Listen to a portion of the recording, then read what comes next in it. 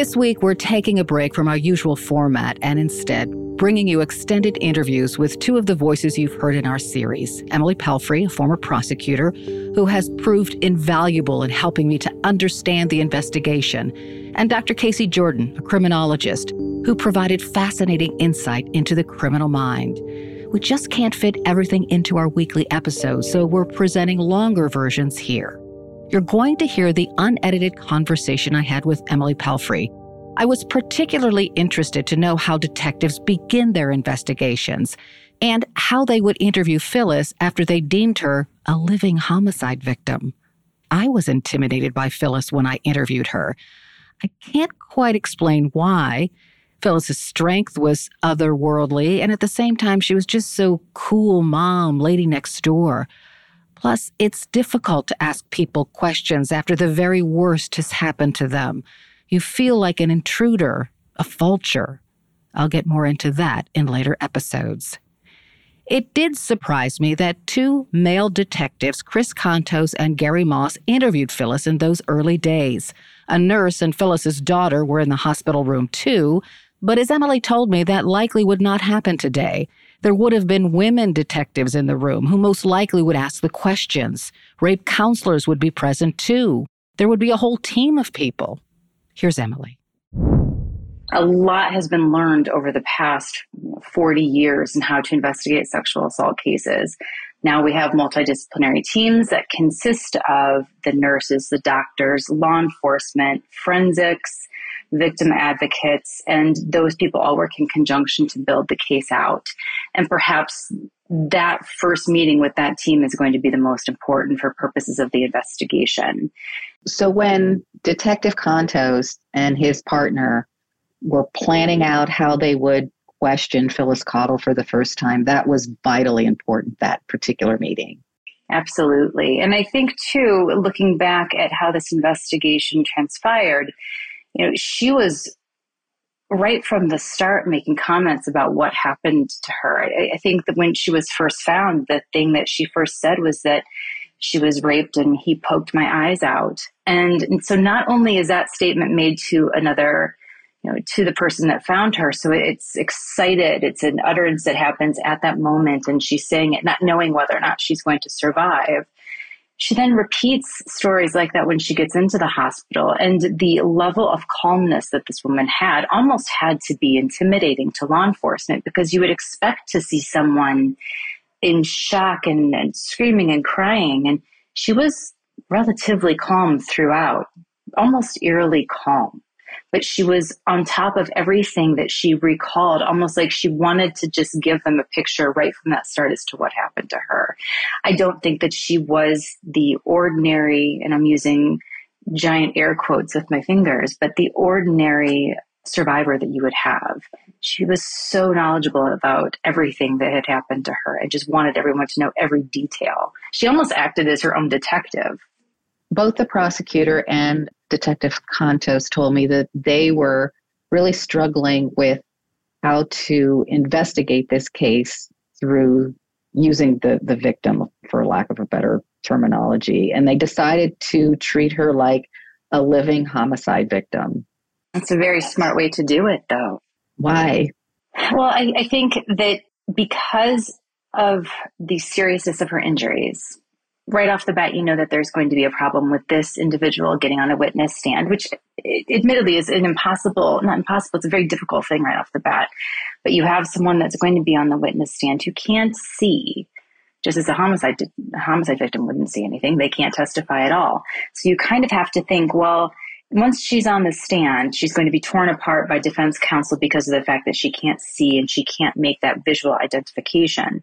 So you have to build up that case circumstantially, which you usually do in homicide cases. There's no one there necessarily in a normal homicide that's going to say, yeah, this is the person that did that to me. They can't visually identify that individual. So they were very smart in thinking they had to build this case up circumstantially. Is it more difficult for police to put together a circumstantial case for police in their investigation?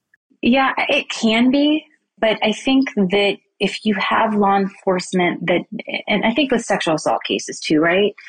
They're going to be different than a homicide case in a lot of ways, as a theft. They all differ in a little bit. But I think that if you have a law enforcement officer or a detective that goes in with an open mind and some forward-thinking training, I think it's going to be easier for them because they're going to remain open to more. So Condos gets this big case and it happens so mundanely. It's like, oh yeah, there's this big case we're going to assign to you. Exactly. And he's reading the details and it's like, holy shit. And he determines that the perpetrator has to be a certain kind of person. What led him to believe that? Speaking from the way that I've worked with detectives and with officers, it's one thing where you're dealing with someone who's accused of just a sexual assault. And then you have different assaults that occur during a sexual assault. So you'll hear people talk about stabbings, and stabbings are that of usual an intimate crime. Strangulation, the person really wants their victim to see what they're doing. So I think the two things coupled here on top of sexual assault, so you have both a potential strangling and you have stabbing. So I think given his experience and what he dealt with sexual assault investigations, he can take all of this into effect and be like, oh my gosh, like we have a really bad effer here at our hands, because he's not just raping. He's raping the same person multiple times. And then he's engaging in two assaults, which are considered incredibly personal to the victim, as well as incredibly, incredibly violent, especially with strangulation. What we know now about strangulations is it doesn't take a lot of force to actually and to kill someone through strangulation, or even to leave long-lasting detriment to their breathing tubes, their spine, everything. So it's a very personal, very bad crime. So of course he sees all this and he's like, oh, we got to get this guy off the street like now. He's super, super bad. More when we return. From DNA testing to the Dixie Mafia, Crime Capsule brings you new stories of true crime in American history. I'm your host, Benjamin Morris. Join us for exclusive interviews with authors from Arcadia Publishing, writing the hottest books on the most chilling stories of our country's past. You can find us wherever you get your favorite podcasts or on evergreenpodcasts.com. Crime Capsule. History so interesting, it's criminal.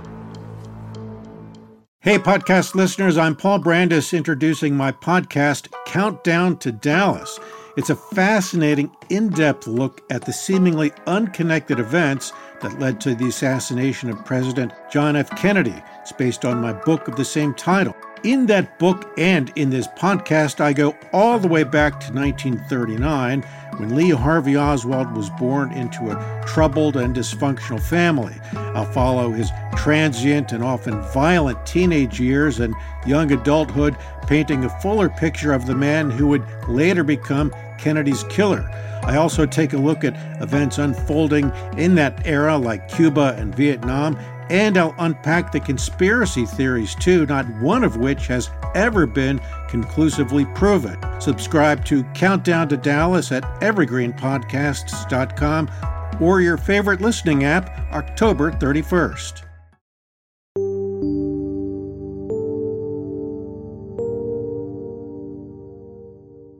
I want to bring in criminologist Dr. Casey Jordan. She had valuable input as to what kind of person could be so brutal.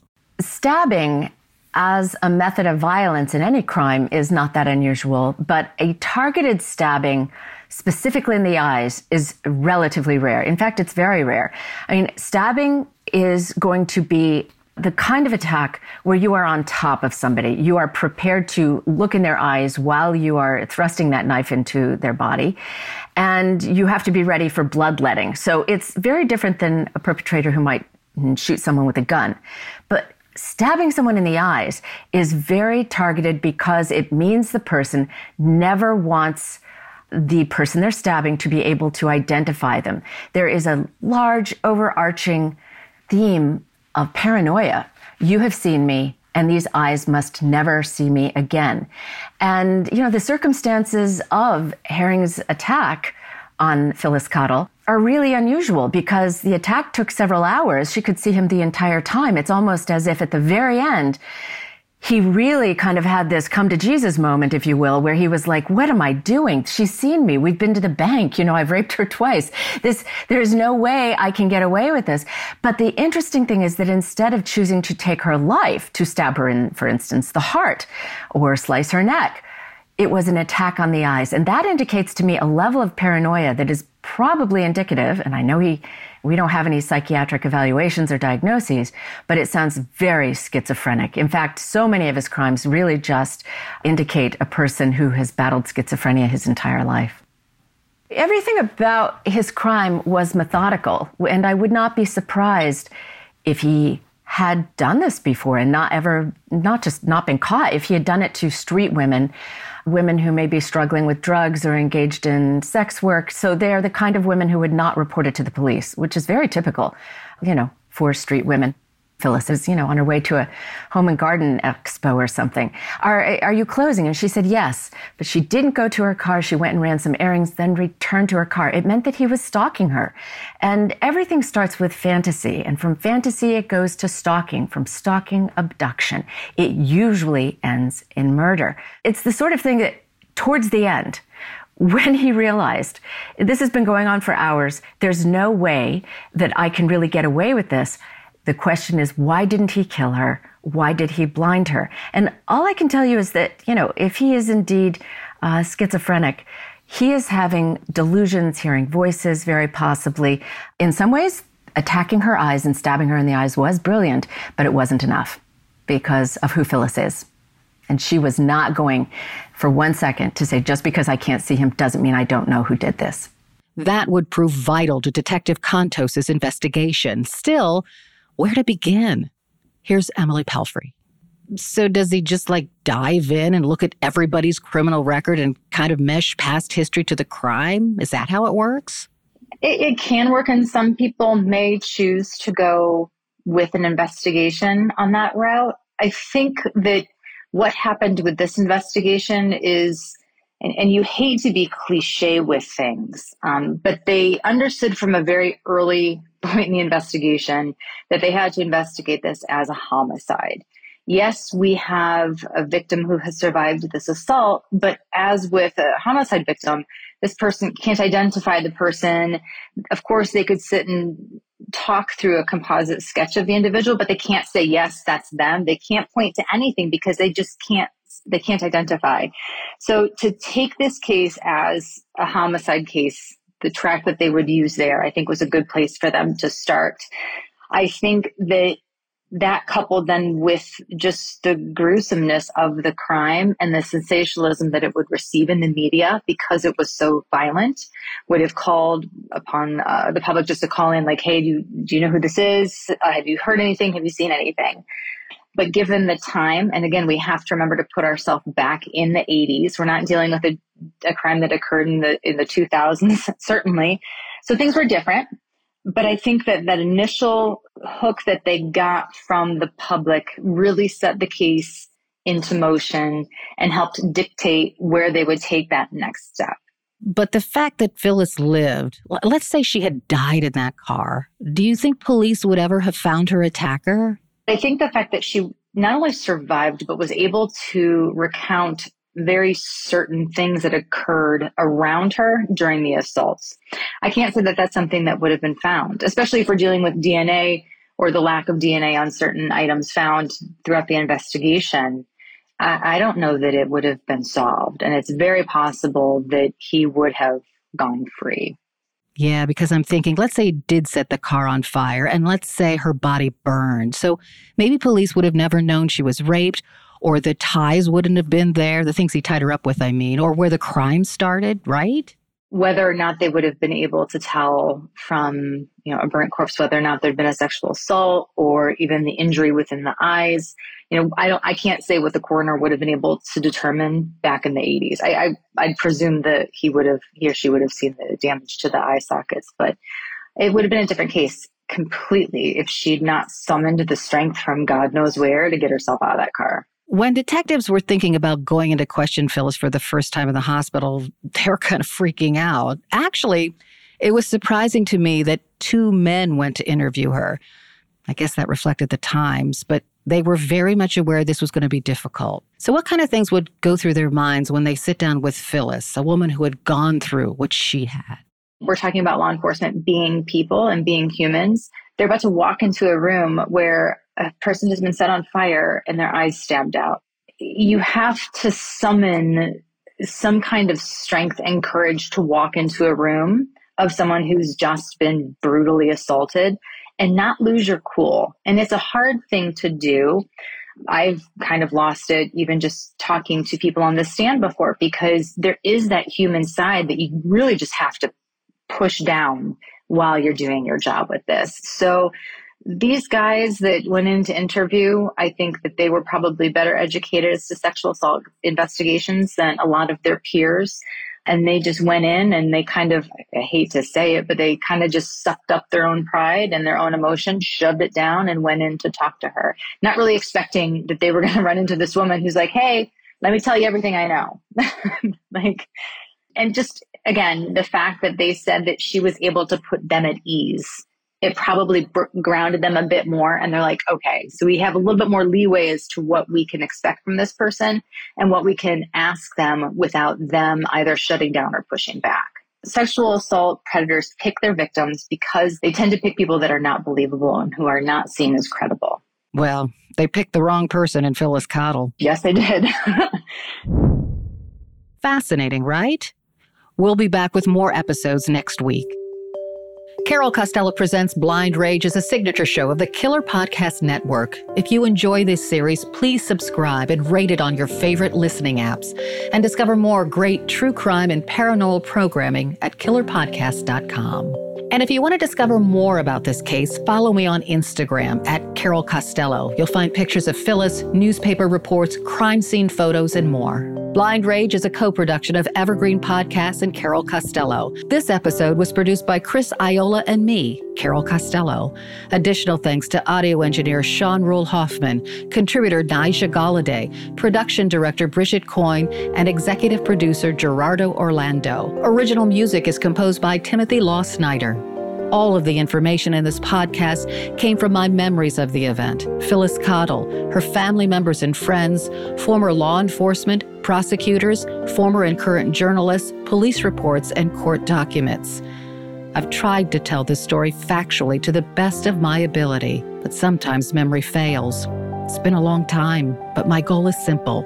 Phyllis was an amazing woman, and her story of courage should be shared.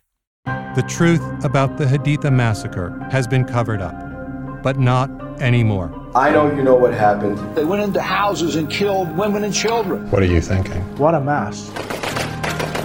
U.S. Marines murdered innocent civilians in cold blood. And at the center of it all is 25-year-old Sergeant Frank Wuterich. And me. Murder in House 2. A new podcast from Crowd Network.